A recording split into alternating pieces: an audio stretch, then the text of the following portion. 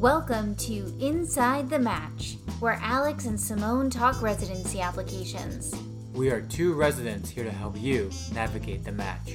For each podcast, we'll bring you residents from various specialties and backgrounds to give advice. So today we are super excited to have Bianca and Vinny, who are residents in OBGYN and pediatrics. So thanks so much for joining us. Thank you so much for having us. We're so excited. So where are you both interns? The University of Kentucky Medical Center, and Bianca is in OBGYN, and I am doing the pediatrics. So in order to get to know you a little bit better, we like to ask some rapid fire questions. So were either of you AOA? No. Were either of you Gold Humanism? No. Were either of you president of your specialty club? Nope. So how did you decide which programs you guys were going to apply to? So I think we both wanted a large academic institution, but we also wanted to be together.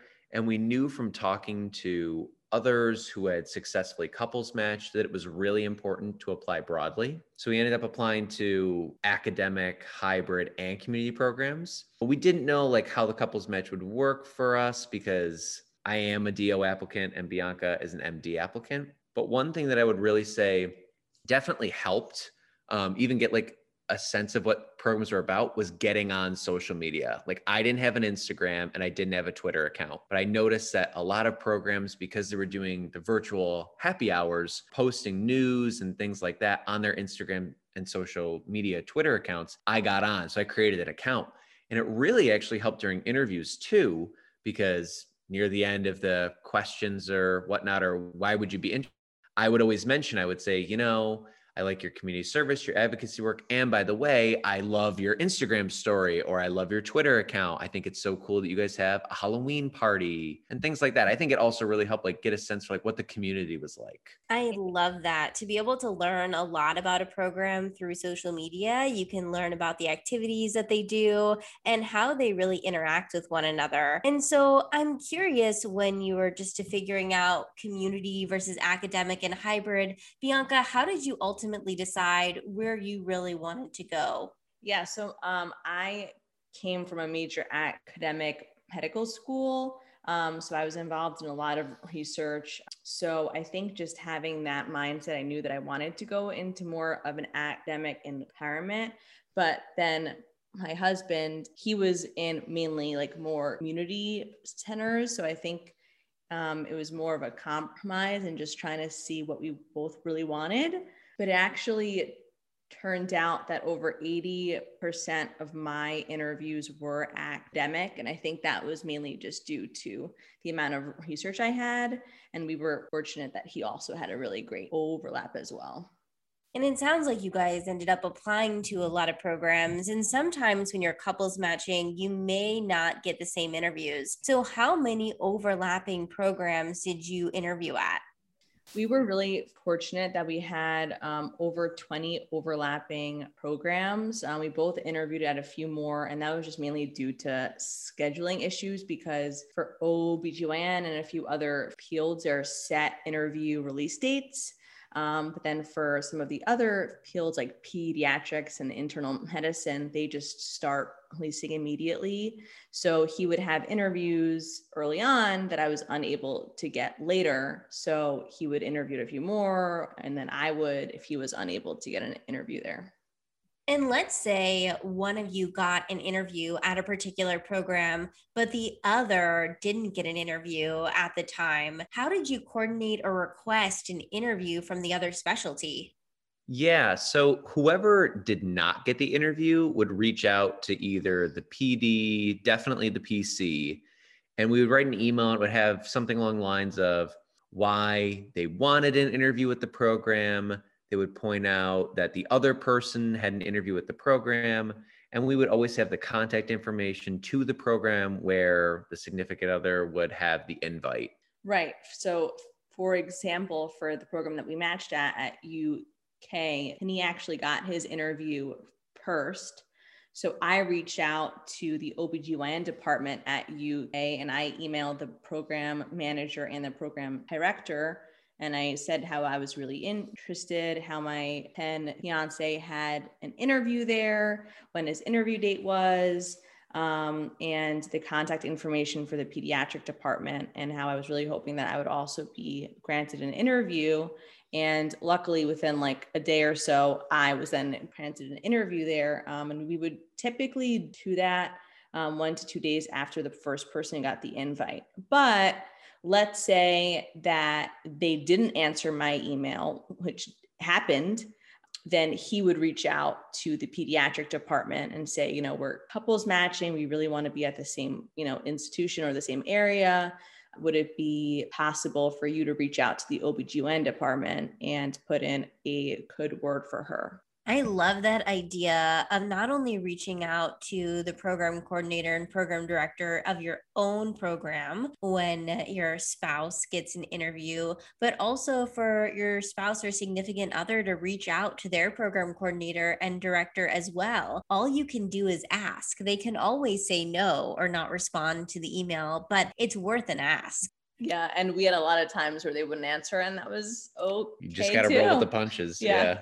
Exactly. So, throughout the interviews, talking about the couples match is an opportunity for you to discuss how you're really excited about moving to a new city together. So can you describe ways in which we should bring this up in conversation during our interviews?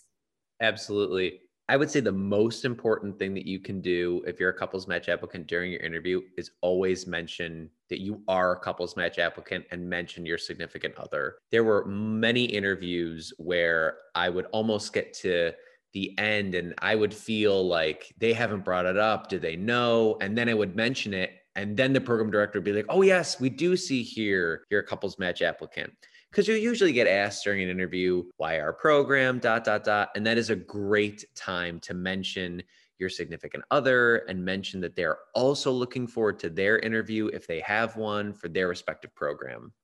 That's so awesome. What a great way to be able to remind them in a friendly manner, because it ends up being a conversation piece as well. Yeah, so I would also mention it if a interviewer, said, tell me a little bit about yourself. I would kind of throw it in at the tail end and see if it would get me anywhere. But another kind of unique spot where I would include it would be during the resident meet and greet the night prior. So, you are in a Zoom room, you're all saying who you are. And I would say, I'm, my name, where my medical school is. And I would say that I'm also couples matching. And that was for me to see, are there any other current residents who couples match? Because they would often be excited and say, oh, like me too. And he or she is in so-and-so. So I thought that was like a really kind of more fun spot for an applicant to be able to determine, is this program couples match friendly or not? Mm-hmm. Yeah, that's an awesome tip. And it's also a way for you to discuss how their journey was through the couples match, because it is so unique and it really is like a small club of people that share common experiences and stressors through the match. Throughout the interviews, we always get some really tough questions. And I'm curious if either of you got any really hard questions during your residency interviews and how you answered those questions.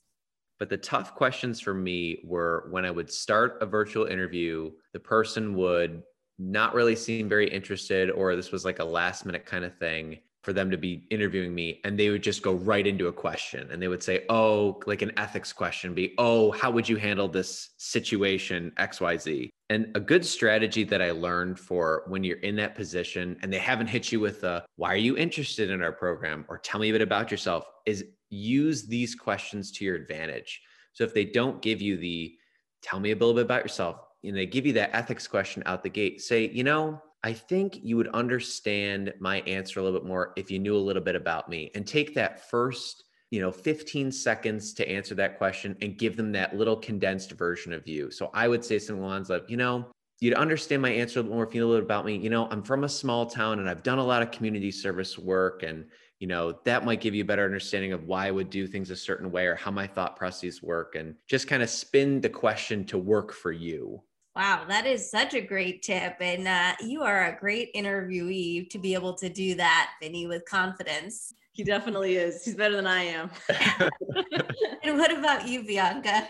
I feel like I blacked out for most of the interview season. I think it's really stressful to have, especially in like the virtual setting, to have, an interview day back to back, and it all kind of blends and meshes. I think the ethical questions are definitely the hardest. And I did have a lot of them on my OBGYN interviews, but I did have a really weird one that I remember. And a program director asked me, if I was on the highway and I was passing a billboard that said that there was a new doctor in the area and there was a photo of you, what would you want it to say about you? And I was just totally caught off guard because I've never imagined myself on any sort of billboard. So.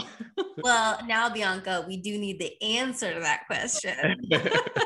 Yeah, I think I sort of muddled my way through it, but I was trying to kind of like quickly condense my personal statement, and that was kind of what I went with. So I think as long as you know your application really, really, really well, and you're able to have kind of like programmed patient encounters for certain situations that you remember, I think you'll be an awesome applicant. So let's say we get home after our interview, or we are home because it's virtual and all we want to do is sleep because we're exhausted by the day. But we wake up the next morning and we wonder whether or not we should send thank you notes after our interviews. Did you find that it was helpful to send those thank you notes in order to summarize what, the programs meant to you during your interview day? And would you recommend that applicants send those? That's a really good question.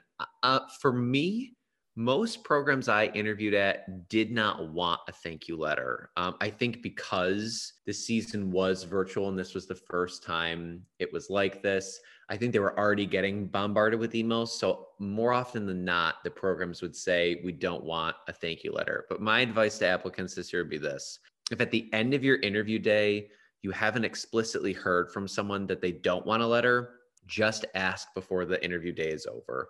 Almost all of them will tell you it won't influence your application in any way, but if you want to send one, feel free. If I did send a thank you, it would be an email, and it was usually within the week I had my interview. That's a great tip. And it's really important for people to recognize that it is not required, but it can be an opportunity for you to showcase your interest in a program, especially if it's at the top of your list. And Absolutely. what about, Bianca, from the OBGYN perspective? Did you find it was necessary to send those thank you notes? Yeah, so I actually had a different experience, and I was told that after every interview, you need to send a thank you note to the program manager and to the program director. If I really liked the program, I would then send out extra thank yous to residents who interviewed me or faculty who interviewed me. But I wouldn't do that for every interview because, again, it's certain days you may interview with like 13 people, and it's just too many. Especially when you're interviewing at a lot of programs for the couples match. That's really a lot more programs and a lot of people are typically applying to. Right. So a lot of the times during this process, we have mentors that help us throughout the way, whether it's writing our letters of recommendation or helping us put together programs to apply to, or even putting together our rank list. So I'm wondering if you reached out to mentors at the end of your interview journey to help when you're putting that rank list together. I think for the couples match, you're really dependent on your significant other or your sibling or whoever you're applying with. I think that's going to be the bulk of the commentary. But I was fortunate that I had a career teen at my school and a faculty advisor. So I asked both of them about their input. And then what about you, Vinny? I did not. I actually had one of the doctors I rotated with did her residency at one of the programs I applied to, but she wrote me a very strong letter, so I felt like that was appropriate enough. But I didn't have career advisors or much of that at my school. And But going through this process is really stressful, whether or not you have mentors that are assisting you throughout the way. You do have to figure out how you are going to make your rank list. So, do you have any tips when couples are trying to put this rank list together through all the different types of programs they're interviewing at? It's extremely overwhelming, especially because you have no idea what you really want. And now you have to, involve someone else's emotions and experiences along with it. So we actually had this master Excel spreadsheet, and I had my own page and he had his own page. And then we had like this joint page. So as we were interviewing, we would each rank our programs individually. And then right before rank lists were due, we looked at both of them side by side and allocated points. So let's say, you interview only at 10 programs and you each are interviewing at 10 each. Your number one program would have an allotment of 10 points, and then it would go all the way down to your 10th ranked program that would be awarded 1 point. And then you would do that for the other partner's list. And then you would take both of those lists and the average number of points for each universal program or universal area or combo.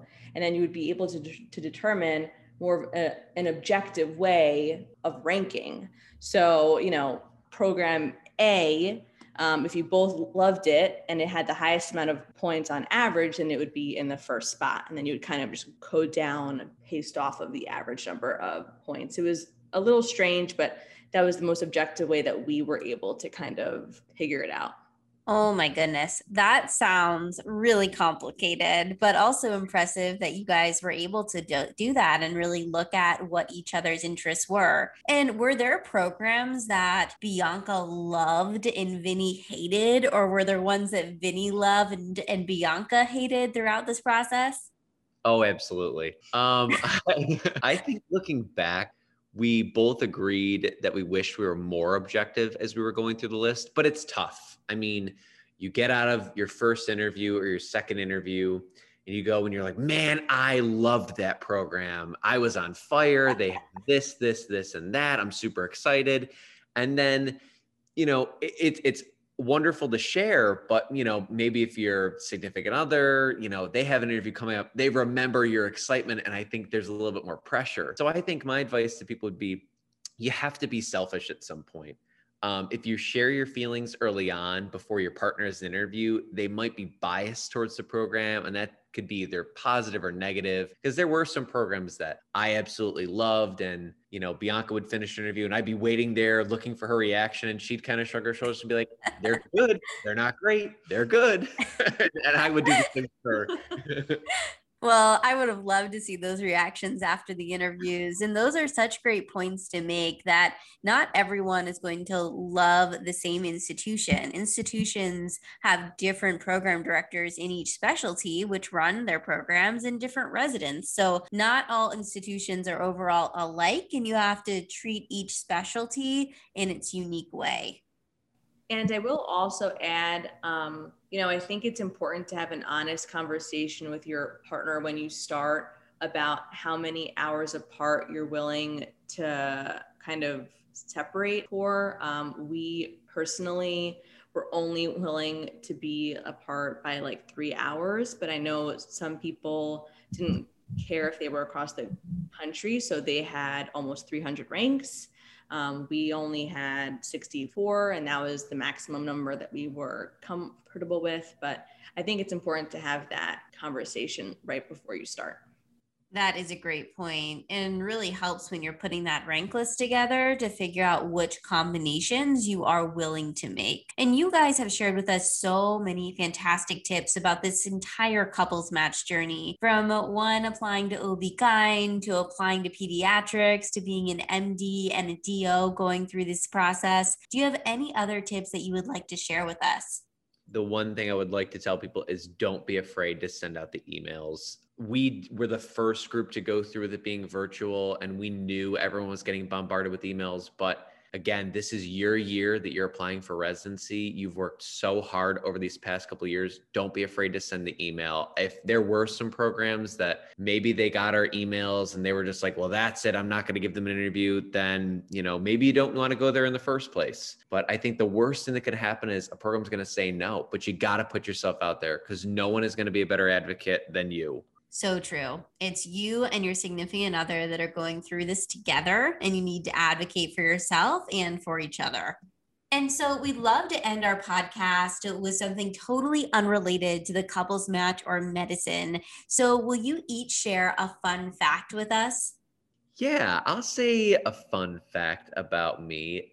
So at my school, they were offering during your third and fourth year. So it was a 2-year master's, a master's of science and medical education. So I got that going through third year clinical rotations and during the whole residency process. And I personally got it because I wanted to be involved with some kind of teaching later on down the road, but it was also great for interviews. I had it on my application and people brought it up a lot. That's so cool. And it's so great to think that people cared about it and wanted to learn more, because it is a large part of your application, but also a part of your career moving forward to be an educator.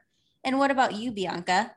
I'm not sure if it's really a fun fact, but I'm sure people may have noticed I do have a speech impediment. I have a stutter. And, going through medical training, I haven't met a lot of physicians or other students who have one. And I was really anxious, actually, about interviewing for residency because I thought people might think that I wasn't competent or couldn't speak to a patient. But I actually made sure that I included it in my personal statement. And for me, it was really helpful that kind of my biggest weakness and the thing that I was the most scared of was immediately shown to whoever was going to be interviewing me. And, if they were like, she has a stutter, we don't want to interview her, then that's their loss. That's kind of mentality that I had.